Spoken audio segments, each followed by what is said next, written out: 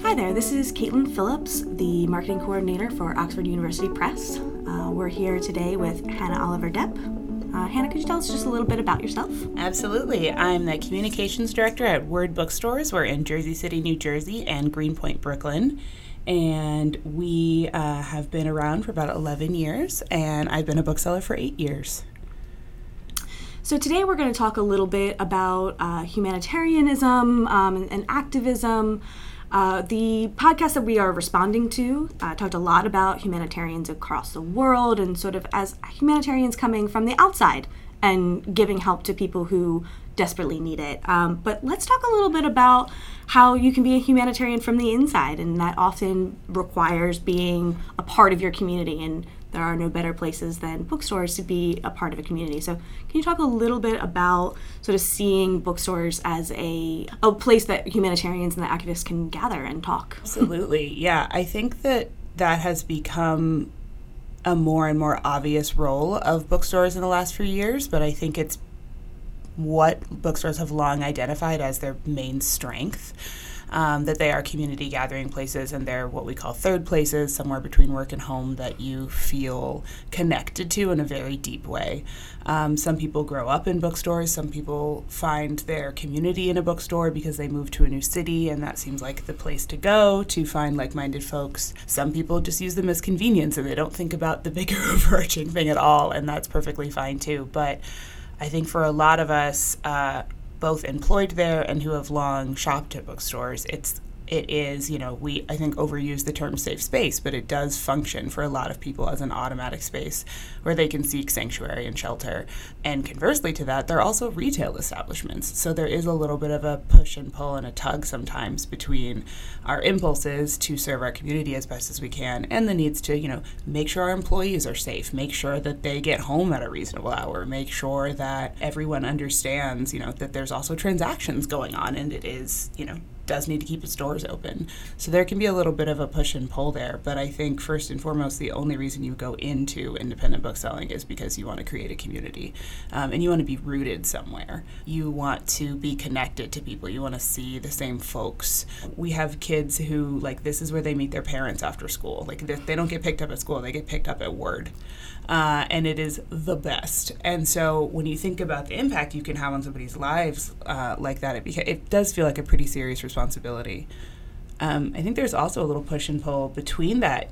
A lot of us are, liberal arts kids or humanitarians, and you do get a bit of a sense that bookstores, they grow up in the community, but sometimes they also enter a community. And we have a push and pull between being, in a sense, participating in educating a community and challenging our community's comfort zones, as well as reacting to them and meeting them where they are. Yeah, the need for community, and especially, as you said, when you move to a new space or anything like that, is just very real and very human. And certainly many of us can say that books in general just are a safe space. Yeah.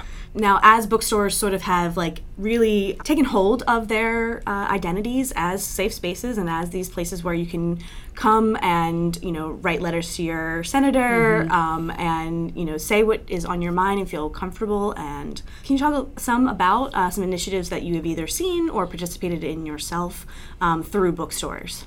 Absolutely. You've mentioned a couple of them. One is that we try to have open spaces, so regularly occurring places where you can come and write letters and have all of the barriers taken away that might prevent you from making a phone call or sending, even participating in robocall emails or anything like that can help you get your voice heard. Being a space where you can come and, get a cup of coffee or a glass of wine and have that barrier removed and make it also a social gathering, because again, it's a lot about meeting people. So one of the greatest things Bookstore has to offer is space. We do have a space where this can happen. Now, Word in Greenpoint's really small, and it's a wonderful, tiny but mighty thing, but we have an event space. We're really lucky in New York to have an event space in our basement, so we can turn that over sometimes for community programming. We can go out in the community because we, do have a little bit of staff and resources where we can send our booksellers out and join in festivals or at a community garden or things like that. And then we have a cafe in our Jersey City store we try to use and utilize advertise properly for that, to just sort of draw people in and, again, break down those barriers between, like, I should do this and it's easy for me to do this. Which is hard sometimes. It is. It's hard to, go to get the stamp and get the paper and write it all out and think of the thing you want to say. Mm-hmm. So, providing those resources is an amazing thing. Yeah, and it's something that we can do. The other thing is making sure that our staff is on board.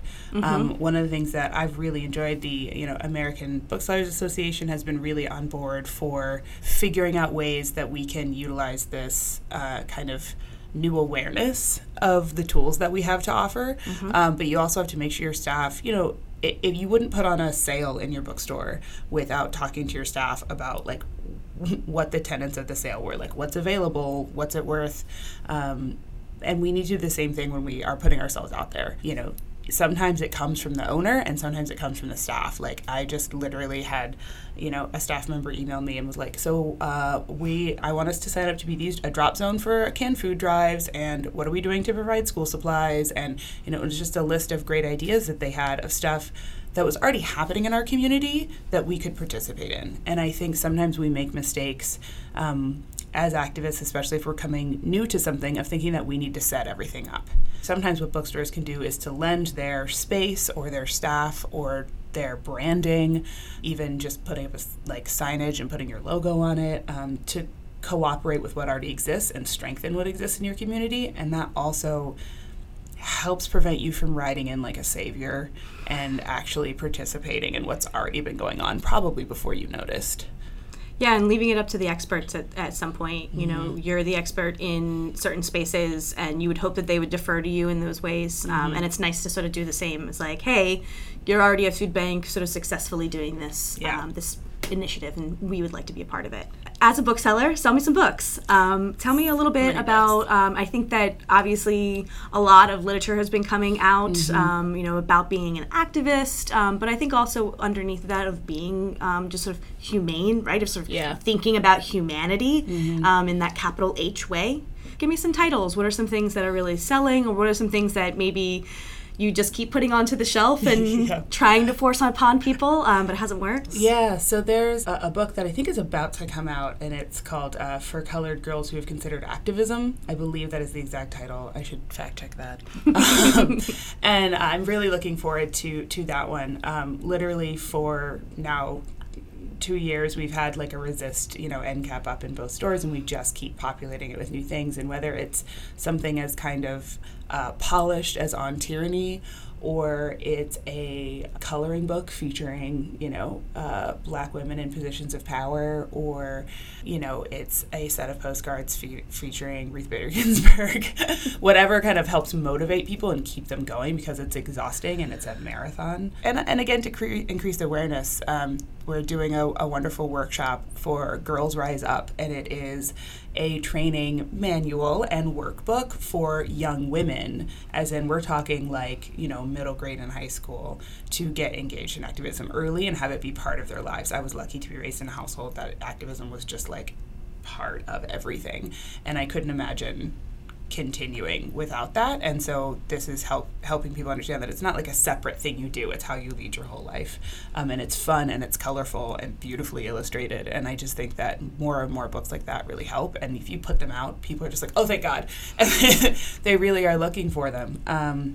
And if they're not, again, it's about making sure your staff feels comfortable to talk about it, and or if they're uncomfortable, has the tools to talk about it, if that's something your store is going to stand behind, and can, pitch what's the difference between that and run for something which is written for, adult women to do this, added yet another thing to your to-do list, and run for local office.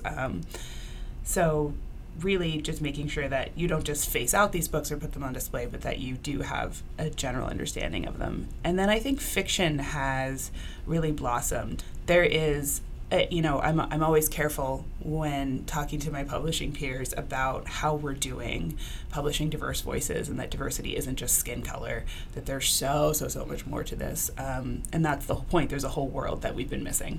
There has been a definite and obvious increase on diverse voices from a variety of communities, and we do, I think, a really good job championing those, both as booksellers and as publishers.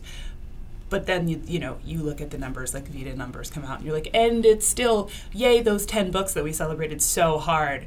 But meanwhile, there was 200,000 that were just the same thing. And so we still have a lot of work to do. I think we're really good at celebrating when we succeed, but we're not so good at being honest that those celebrations, wouldn't it be great if it wasn't a big deal? Wouldn't it be great if the American Books-Alliance Diversity Task Force looked around the room and there were multiply abled people and people who were feeling comfortable to talk about like their grapples with emotional, mental illness, PTSD, if I was not the only brown girl in a room ever again, and be like, great, cool, disbanded, amazing. It is really interesting how we self-select and how the messaging sometimes that we put out can actually harm a little bit rather than help. On the other hand, the kids run in and they're like, I look like Sunny, I look like Patina, I look like these kids on this book. So I absolutely champion it, but I do think we need to be aware of how we as booksellers talk about and handle these books, and how, what jacket copy we put on a book when we publish it, and whether or not we're talking about the like truth and excitement in the book, or we're just like using media marketing that signals what we think it signals without us doing the actual work. I think of something like Lisa Coe's The Leavers, which is this incredible novel that's deservedly gotten a good amount of attention, and it addresses a topic I had literally no idea about, but it's ultimately, I can hand sell it, I think it's an intergenerational family story about people finding each other, and you sell that, and then you're like, and also it's this, and people go, oh, great, it's a double whammy, it's a double win. But if I go #important book, take this and read it, people might not. And, that's its own set of problems, but I do think my job is ultimately to get as many great books into people's hands as possible. Yeah. So I'm going to do that first. Okay, can we just kind of talk a little bit about why we think bookstores are these safe spaces and why they are suddenly also very loud voices? I have seen more bookstores in the last maybe 2-3 years really stand for specific meaningful topics to them. What it is about owning an independent bookstore or working in an independent bookstore that gives you and makes you feel like your First Amendment rights, are protected. Yeah. Talk a little bit about, why maybe some stores are getting louder, and why you should maybe feel safe doing so. Well, there's a whole host of reasons. I think it's the right time. I think bookstores have been self-advocating for a long time. Not just our existence, but the immeasurable gifts we give to a community. When I say immeasurable, I'm serious about it. It's hard to quantify. When your downtown turns into 16 nail salons and, a pile of restaurants that go from being, oh, cool new restaurant to indistinguishable from each other, you lose a quality of place you want to go after work, take your kids, or even just grab that last minute present. So we've been advocating in that way for a while, and now we're turning that training and that voice that we have towards larger projects. I think the other thing is what has made independent bookstores fascinating throughout American history and globally is that they are each unique. They do have an idea and they have a voice. And, when times have always gotten tough on bookstores, what they've leaned into is what makes them unique. So the fact that, I work at a diversely managed, female-owned business is what makes Word interesting and what makes Word strong and what makes our book selection and our card selection and literally every single thing we do and offer more interesting. So why would we not celebrate that at a time when someone wants to challenge that is a good thing? We're like, well, this is literally at the very heart of every decision we make, mostly subconsciously, because it's just who we are. And so then when someone challenges that, you rise up and you defend what makes your store wonderful and great. And then that leads you to defend what makes your community great, because after all, your store is a reflection of that community. I think bookstores have realized that they're not separate spaces, but I think we are intrinsically tied. And that comes to when someone wants to deport half of the people who shop at my store, or if they want to mess with the sidewalk permits that would prevent people from getting easy access to my store. So we're used to advocating on a local governmental level, as well as advocating for freedom of speech and letters and, how important the written word is in all of its forms. Yeah, no, I mean, I think that is a perfect summation of it, is that, right, they are and have always been doing it, and so why wouldn't they pick up this mantle, even though it is somewhat larger and bigger than themselves? Yeah, and I will say there can be scary moments sometimes or things about it. And so I think that while bookstores can be in a fragile position in our economy, and while I'm very, very, very aware of my staff's safety, and it's something that concerns me,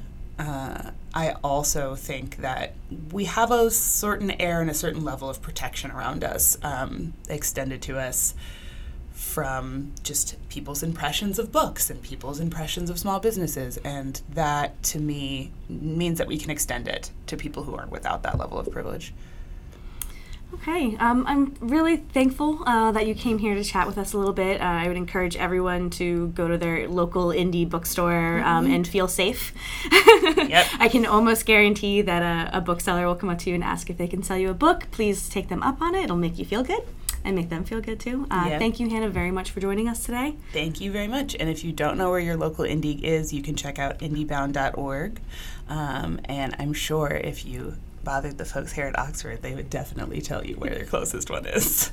Without a doubt. All right, thank you. Thanks, guys.